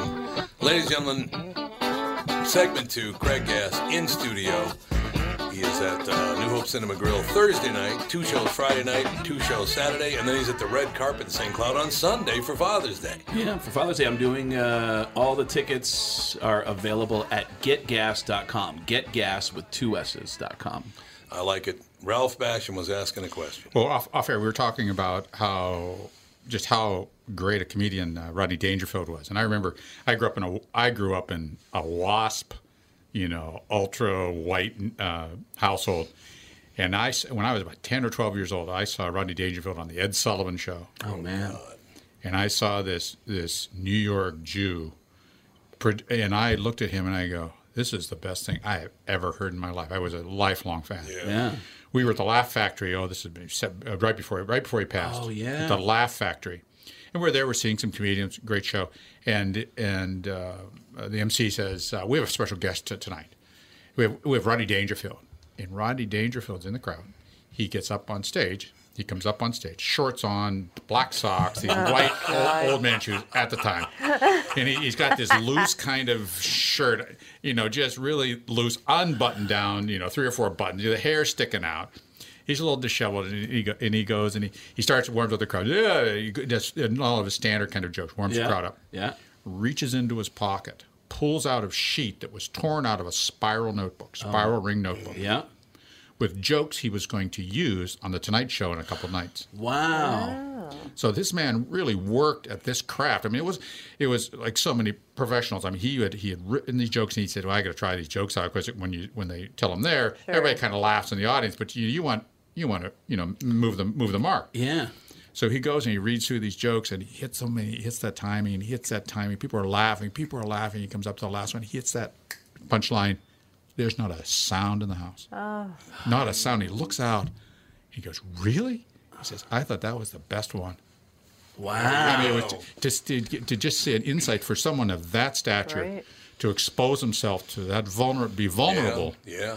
To do that. I mean, how important that is for comedians to do that, because Jay Leno worked at the Huntington Comedy and Magic Club in Huntington. Yeah. Huntington Beach. He did every week. He did I saw him there. He did an hour and a half. Yep, every Sunday. Every Sunday. Yep. It was it's people that are really good really work at it. They're writing, they're thinking, they're trying, and then they're retrying, rewriting, and retrying. In that process. And I have. In the past, comedians, I always thought, the only job the reason they're doing this, because that's the only job they could get. They're goofs in school. No, true. Well, some of them are like that.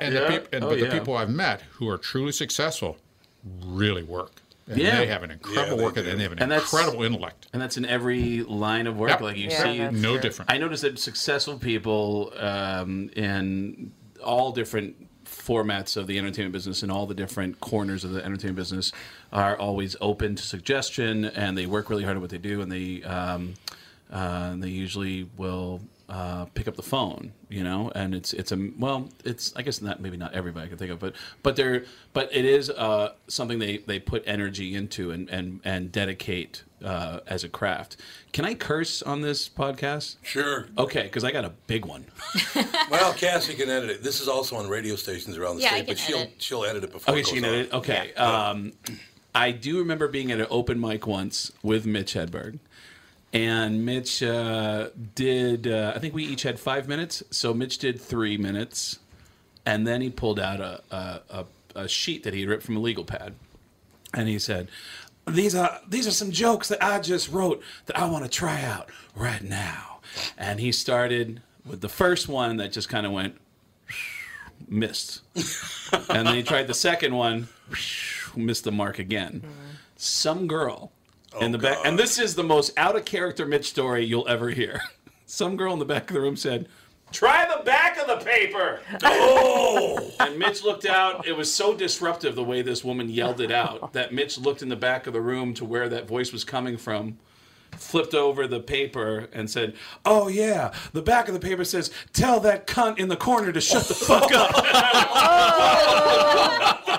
Whoa. Never heard Mitch act like that before or since. But yeah, that's a craft. I don't want to get derailed, though, because Tom was starting to say, he said that his two favorites that he got to talk to were Don Rickles and Rodney Dangerfield. You started to say there were two guys who come up in the category of least favorite or just did or missed their mark on the show. And you started to say one of them was a guy who used to be on SNL and his name was Rich something. You can't remember his last name. Was it Rich Hall?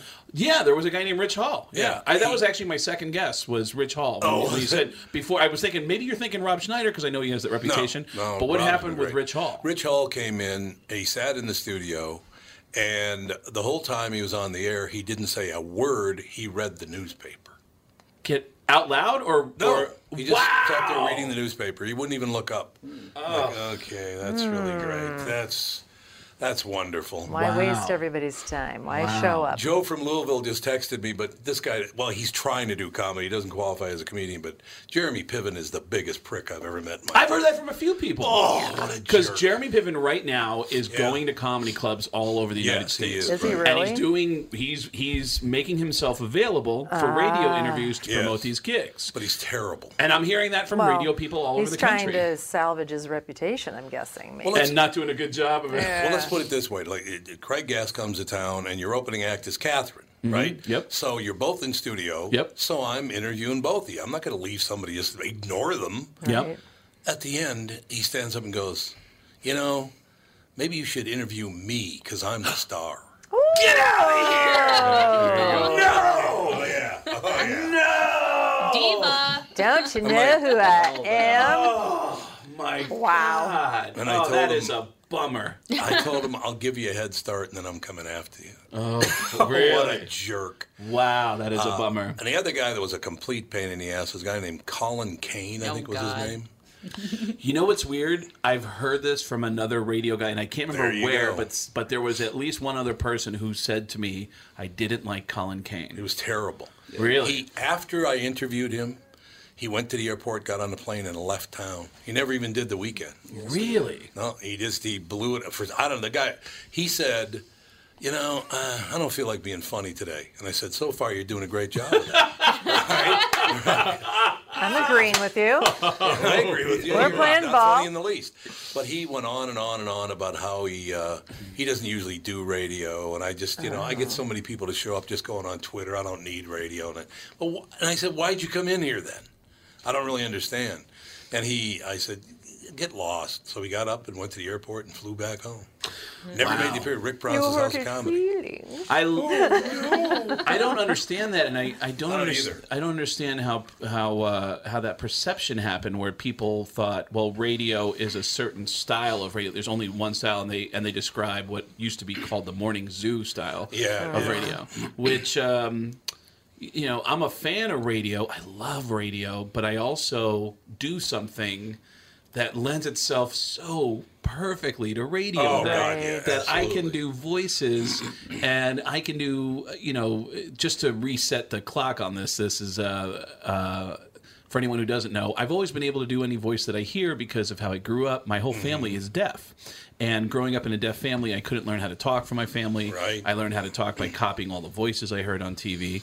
And when someone like Tom understands when I say to him, can I come on during Super Bowl week and just come in as a bunch of different celebrities It was phenomenal. saying awful things? And Tom said, that would be great. And he understands that everyone's going to be driving going, oh, holy, of course they're here. It's the Super Bowl. Why would they be here? Everybody thought they were all in studio. Yeah, with me. that Tracy Morgan was in the studio. And I'm trying to give it away. I'm trying to show my hand by saying, well, Tom says, what are you going to be doing in New Hope, Tracy Morgan? Well, I'm hanging out Tracy with Morgan. Craig Gass. Craig doing a comedy show inside New Hope. I'm going to be in the parking lot making a porno. So you want to see comedy? Go inside the New Hope Cinema Grill. You want to be in a movie called Men in Black? Come out to the white handy van in the parking lot and bring your own shoehorn. And people showed up to the club looking for a white handy van in the parking lot. God help It's Christopher Walken, I was saying. And then, I already said this on the air on KQ a couple days ago, but one of the voices I did, the driving, I just feel comfortable doing the voice, was of Tom Arnold who has a history here in Minneapolis. And as Tom Arnold, I spent the entire broadcast going, man, all these celebrities coming into town. I was actually at a Cocaine Anonymous meeting last night with Fran Tarkenton. I know this is hard to believe, but Fran loves crack cocaine. I probably shouldn't say that out loud, but Fran loves crack, and his sponsor is O.J. Simpson, who's addicted to murdering people, and whatever. And I kept naming any sports guy I could think of off the top of my head, and putting them in a Cocaine Anonymous meeting, in an Alcoholic Anonymous meeting, in a sex addicts meeting. And after we got done with that broadcast, the real Tom Arnold got flooded with angry tweets saying, hey, a-hole, it's supposed to be anonymous. How about you keep your mouth shut? And Tom Arnold fought everybody and said, hey, did you notice that Sam Kinison was on the air? That guy's been dead for 20 years, you moron. That's a comedian. His name's Craig Gass, and he's performing in New Hope, you jerk. And, and I loved it. And I love doing, I would actually like to come back and do that. If you had time at the end of this week, I'd love to come in and do more of that. That is so much fun. Yeah, you absolutely to just come in and just come on as characters that they don't have to be the focus of the whatever the each break is about. Mm-hmm. They can just be in the background chiming in on all the stories and everything that's being discussed. And everybody can take their own angle. Anything you say, Gene Simmons will say, I can make money off that. Anything that I have made money off that. Anything that you're discussing on the air, Tracy Morgan can come in and go, I can have sex with that. It's like everybody can have their own angle of how they respond to everything. So I love radio for that. But I do too. It is fascinating to me how many people misunderstand the power that radio has. And it still does too. Yeah. It's pretty amazing. Yeah, and it's and also, by the way, when I mentioned that era of radio where it was drugs everywhere, like how did you survive that era? I didn't do drugs ever.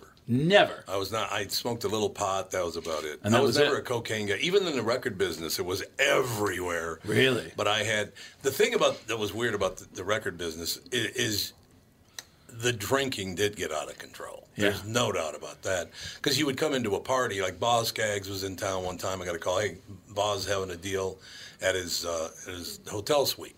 So come on over, and I went over there. And I walk in, they said, what do you want to drink? And I said, oh, no, excuse me. I was on the phone still, and they said, what do you want to drink? I said, yeah, just a couple of Heineken would be good. I get there, and the entire tub is full of Heineken. Really? It's not just we'll get a six-pack. It's like fill the thing up. And I'm the only one that was drinking it. I mean, it's like, okay, well. Had to drink it all. Turncoat. Way to social responsibility there. But yeah, it was a different era, man. And did you end up working with people who struggled with addictions and that? Oh yeah. Yeah. Yep. And then and they were just, I think that people like me who have that personality are just different than other people who don't understand it.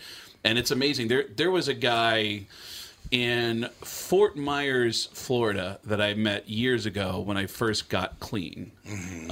I had a heart attack. Oh, God. Really? Well, that'll do it. Yeah. I think I should slow down. Well, and here's... How old were you? I was 32 when I had the heart attack. Wow. And then, and here's the really ridiculous thing. I got sober on the 2-year anniversary of my heart attack. Well, yeah. That's good. The heart attack scared me straight for a long time. Yeah. I was in a really unhealthy relationship with this crazy, crazy girl, and I relapsed to get back at her. Stupid. And then I got, on the 2-year anniversary, a light bulb came on. Mm. And sadly, by the way, in that first year that I got clean, I lost 7 of my friends. 7? 7. Oh, 7 of my friends died in the first year they got clean. All comedians. Well, that's sobering. 4 drug overdoses and 3 drinking and driving car accidents. Yeah, and that, the sobering is the perfect word, because each one of those deaths, Mitch was the first. Yeah. Each one of those deaths made me go, wow, I can't really turn around now. But there was a guy in Fort Myers who I met, who I'd heard he had a huge reputation for being a very popular local radio show host. Okay. He was also a popular drug addict. It was known that he struggled with drug addiction, And by the time I got to this show, it was 2 of the 3 guys that used to be apparently this powerhouse show that used to dominate the ratings in Fort Myers, Florida. Right. And I became fast friends with these 2 guys. And they told me, man, if you think this show is fun, we're missing our captain. This guy, he's the mayor of this town. Everybody loves him, but unfortunately he's got some problems with drugs. I also had problems at the time, so I didn't make any judgment about it. And then I came back a couple years later and found out that this guy was now clean and sober. And, and I was newly sober. I think I was 3 or 4 months sober at the time, and I met the guy. And he and I bonded. And he actually gave me a book and wrote a little inscription on it and said, I think it helped me. I think this book will help you. And I was really happy to meet him. I felt a strong connection to him.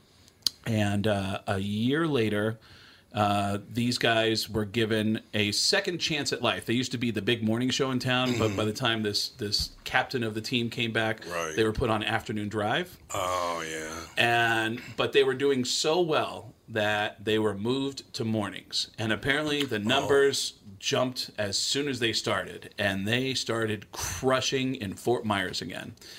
And after the first book that came out that showed their numbers were great, the guy disappeared. Yeah. No one saw him for 5 or 6 days. Couldn't reach him by phone. Couldn't, apparently one of the co-hosts on the show actually went to a drug dealer's house and threatened the guy's life and said, if I see my buddy here, I'm coming after you. I know you've got something to do with this. And he finally called in and said, hey guys, sorry, I messed up. I'm back on drugs again. And he was dead within a month or 2 after that. God. And he died on the day that I got 1 year clean. Wow. And I went to Florida. I found out where he was buried. And I put my coin in the ground. Sober coin? Yeah, in the ground. That's a great idea. Yeah, and because he helped me. He helped me get to where I needed to go. Tom here for Sabre Plumbing, Heating, and Air Conditioning. Right now, Sabre and Bryant are teaming up to offer 0% financing for 36 months when you buy a new Bryant furnace. This is the perfect time to replace your old furnace with a new trouble-free, energy-efficient furnace from Sabre. And when you buy Bryant equipment, you're getting one of the most trusted names in the industry. This 0% offer is available for a limited time. Call Sabre Plumbing, Heating, and Air Conditioning to find out more, and please tell them that Tom sent you. Sabre and Bryant, whatever it takes. It's Tom telling you that you can lose an average of 26.2 pounds on the 40-day weight loss program powered by Nutrimost. I lost 92.5 pounds in less than 5 months, thanks to the Sheehy brothers and the Ultimate Wellness and Weight Loss program powered by Nutrimost. And I encourage you to let them help you lose weight as they teach you how to stay healthy and keep that weight off. Take it from me. Having a coach keeps you accountable, and it makes achieving your goals so much easier. Let the Ultimate Wellness and Weight Loss program powered by Nutrimost help you. Schedule your immediate consultation or attend the Nutrimost free dinner at 6:30 p.m. on Monday, August 19th at Jake's in Plymouth. Call now, 763-333-7337.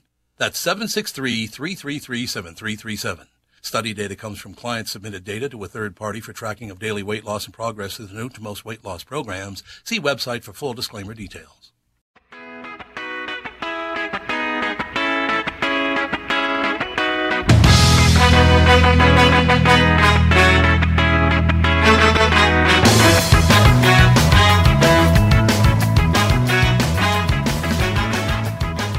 It's amazing how many talented people that you will meet in life, in radio, in comedy, who you go, man, this guy's on his way. But they can't get out of their own way. No doubt about that.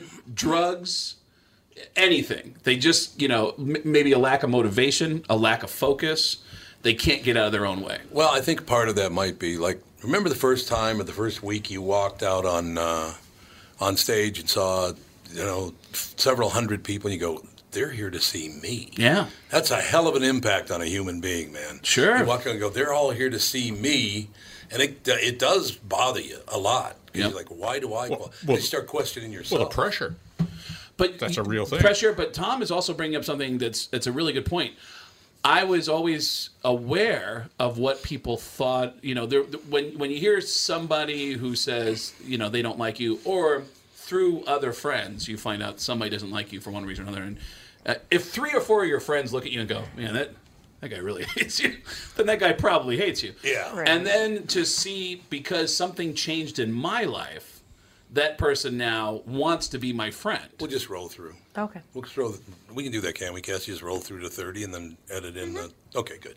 Just keep going. That's good. Sorry. Years later, it's all right. Years later, to find out that the same person who, for whatever reason, doesn't like you as a person, now wants to be your friend. Yeah. You sit there and go, well, wait a second. I know you don't like me, but now because I'm doing really well in this area of my life, you want to hang out with me. Yeah. And I would have people that, again, I know they don't like me. I've heard the stories. They never approached me. They were never friendly to me. And I would hear through the grapevine, well, that guy doesn't like you for this reason or that reason. And that person would years later come to me and go, man, I am so proud of you, man. I was telling my girlfriend, hey, I've known that guy since the beginning. Yeah, it's a different deal. And I knew, man, I'm so proud of you, man. I'm so happy for you. You know, you have people that you do start to question, like, man, this is weird because I know you're not being sincere. I know you don't like me. Right. So it does mess with you when you wonder, like, you know, why are these people here to see me? Your own insecurities come to the surface about, you know, I've actually talked to Louis Anderson about this a lot. Yeah. Oh, yeah. About sometimes when you can sometimes not feel good about yourself and be standing on stage in front of a crowd of people that are just laughing and cheering. And then, you know, for whatever reason, you might feel something inside that just doesn't line up with that. But now, it seems like a lot of comedians have a lot of, you know, issues. Yeah. They're insecure. Yeah. They're this way. I think you have to give some people just some latitude because, like you said, if maybe they were doing a lot of drugs when they met you and you're sober and they're jealous of your sobriety. Yeah. It could be anything. Yeah, I think over time I'm a pretty happy person for no other reason than the fact that my compass has always been set to we're all going to die. And for some reason, knowing that has always kept me deeply appreciative for little things in life. Friendships. A good meal with a friend or a couple friends that you care about. Laughter. Sunsets. There's just little things that I appreciate so much about life. And even bad moments in life, I just find a way. And maybe it's because I grew up in a deaf family and we learned how to laugh at that handicap. You were telling me what your sister said. It was hilarious. My sister... I should explain that both your parents and your sister were deaf. Yes, and the way it happened is my mom was born completely deaf from a birth defect. My dad was born with all of his hearing, lost it as a kid. He got into an accident that popped out his eardrums. He had to go to deaf schools for the rest of his life. So he met my mom at an all-deaf high school in New York. They had my sister first. My sister's born with my mom's genes, completely deaf. And then I'm born with my dad's genes, with all my hearing. So I'm the only one in my family who can hear. There's a couple of interesting things that happened there. Number one, being the only person that could hear, I ended up being the interpreter for my mom for her divorce. Oh, God. When I was 4 years old. And I was 4? I was 4, and it wasn't, I didn't go to court with my mom. This was when she had to talk to lawyers. Deaf people now have this way to communicate with the outside world where they use something called a relay service. They contact a relay service, and it's an operator who can contact the outside world, and vice versa. But before that, she had someone in the house who could hear, and she'd say, I need you to make these phone calls for me. And I'm 4 years old, getting this huge vocabulary lesson, plus my mom is standing on top of me going, tell him your father's the son of a bitch. And I was like, okay, you got it. Screw this guy. I'll help you, Mom. And, but my sister, I always say, like, people get sensitive when I talk about growing up in a deaf family. Meanwhile, the most insensitive deaf jokes I've ever heard were from my own deaf family. My sister last year, I threw my sister a surprise birthday party, and which you can argue, everything to deaf people is a surprise. But I threw a surprise birthday party for my sister. At dinner, my sister is sitting across the table from me. She's signing to me in sign language. And she says, do you want to hear a good joke? And I said, sure. And then she said, me too. And I was like, oh my God, what the hell? Like, oh my God. And I remember saying to her, like, that's a good joke. And she went, that old deaf joke. Like, she thought it was like a hacky deaf joke. And I went, no, that's a great joke. It's a great joke. But I've always been somebody who appreciates even failures in life, because I know that failures are great lessons. And I personally get a huge kick out of bad shows, even hearing about a bad show. You know, like I did a show once in Oklahoma. Was it? Yeah, it was Oklahoma City. I had a guy opening for me in Oklahoma City who he's on stage, and I can tell there's something going on this side of the stage that this guy is distracted by. He's doing his set, but he keeps looking down, and then finally he just stopped and went, ma'am, am I that ugly that you won't even look at me? He goes, well, I mean, she won't even look me in the face. Like, what are you, freaking blind or something? Oh, God. Oh, are you blind? Oh, my God. And the whole crowd freezes. And the guy makes one of the biggest rookie mistakes. He tries to go back into his act and says, so you guys ever go to Walmart and everyone, who cares about Walmart? You just made fun of a blind woman. He goes, I'm sorry. Nobody's laughing except for me and two other comedians in the back who are laughing our asses off. At the situation. Yeah. I think my favorite bombing story, unfortunately, didn't happen to me. It happened to Dane Cook. I feel like I heard it drop in the audio. Can you still hear me okay? Yep. Dane Cook had a story about a club we all started at in New York. It was in New York, but it was called the Boston Comedy Club. It's actually featured on the TV show Crashing now on HBO. And Dane had an amazing story about being on stage one night on a Tuesday night at 1:30 in the morning. He's performing for 6 people. Oh. It's everyone in this room is the comedy crowd. 6 people. One of the 6 people, it should be noted, had all of their groceries on the table. Because people walk by in front of the comedy club. Hey, comedy show, come on, comedy show, no cover. And the guy's like, I got my groceries. I'll help you with the groceries. Come on, here, just 2 drink minimum. Come on, like, you know. So the bouncer helps this guy with his shopping bags and puts it on the table and lets the guy sit down and watch the comedy show. Dane Cook is bombing. He's got no energy from this crowd. One of the audience members, who is hammered, gets up, starts stumbling to the restroom, closes the door, and starts violently vomiting in the bathroom. To where the other 5 people in the room are they can't watch Dane. They're worried about this guy because they keep hearing, and then the noise finally stops. There's a pause before they hear the toilet flushes. The guy comes back out, starts stumbling back over to his seat. Dane is just standing on stage watching him, and he goes, "Are you okay? Do you feel okay? Are you?" And the guy goes, "Oh no, I had some bad comedy." And everyone goes, "Oh, yeah!" Oh! The crowd starts high-fiving each other. The guy with the groceries is throwing his groceries in the air. They just owned him. They just owned him. And I just, oh my God. If you can't laugh at that and go, you know what, that's just an awesome moment that you know. It was a great comeback. You have to enjoy moments like that. So I think the name of this episode should be Craig Never Shuts Up. This is, I think it's a great segment. I apologize. While you were talking about, radio and people in radio and all that stuff, you were talking about that. While you were talking about that, I got a bunch of text messages. The program director sends me 3 text messages. Because the book just came out. The spring book just came out. Awesome, woohoo, fuck yeah. Wow. Then I get another one from the sales department. Nice month. Really? It's like nothing will ever change, No, man. yeah, your sales department will never kiss your butt. Wait a minute, you don't have a 100 share? What's the problem? Wow. Isn't that hilarious? Yeah, it's amazing. It's really amazing the different, and I'm always obsessed with those mechanics and all those different things going on behind the scenes, which is why I love hearing stories about beyond what I listen to on the radio, what is your perspective? What did you wish you had more of from one guy or another?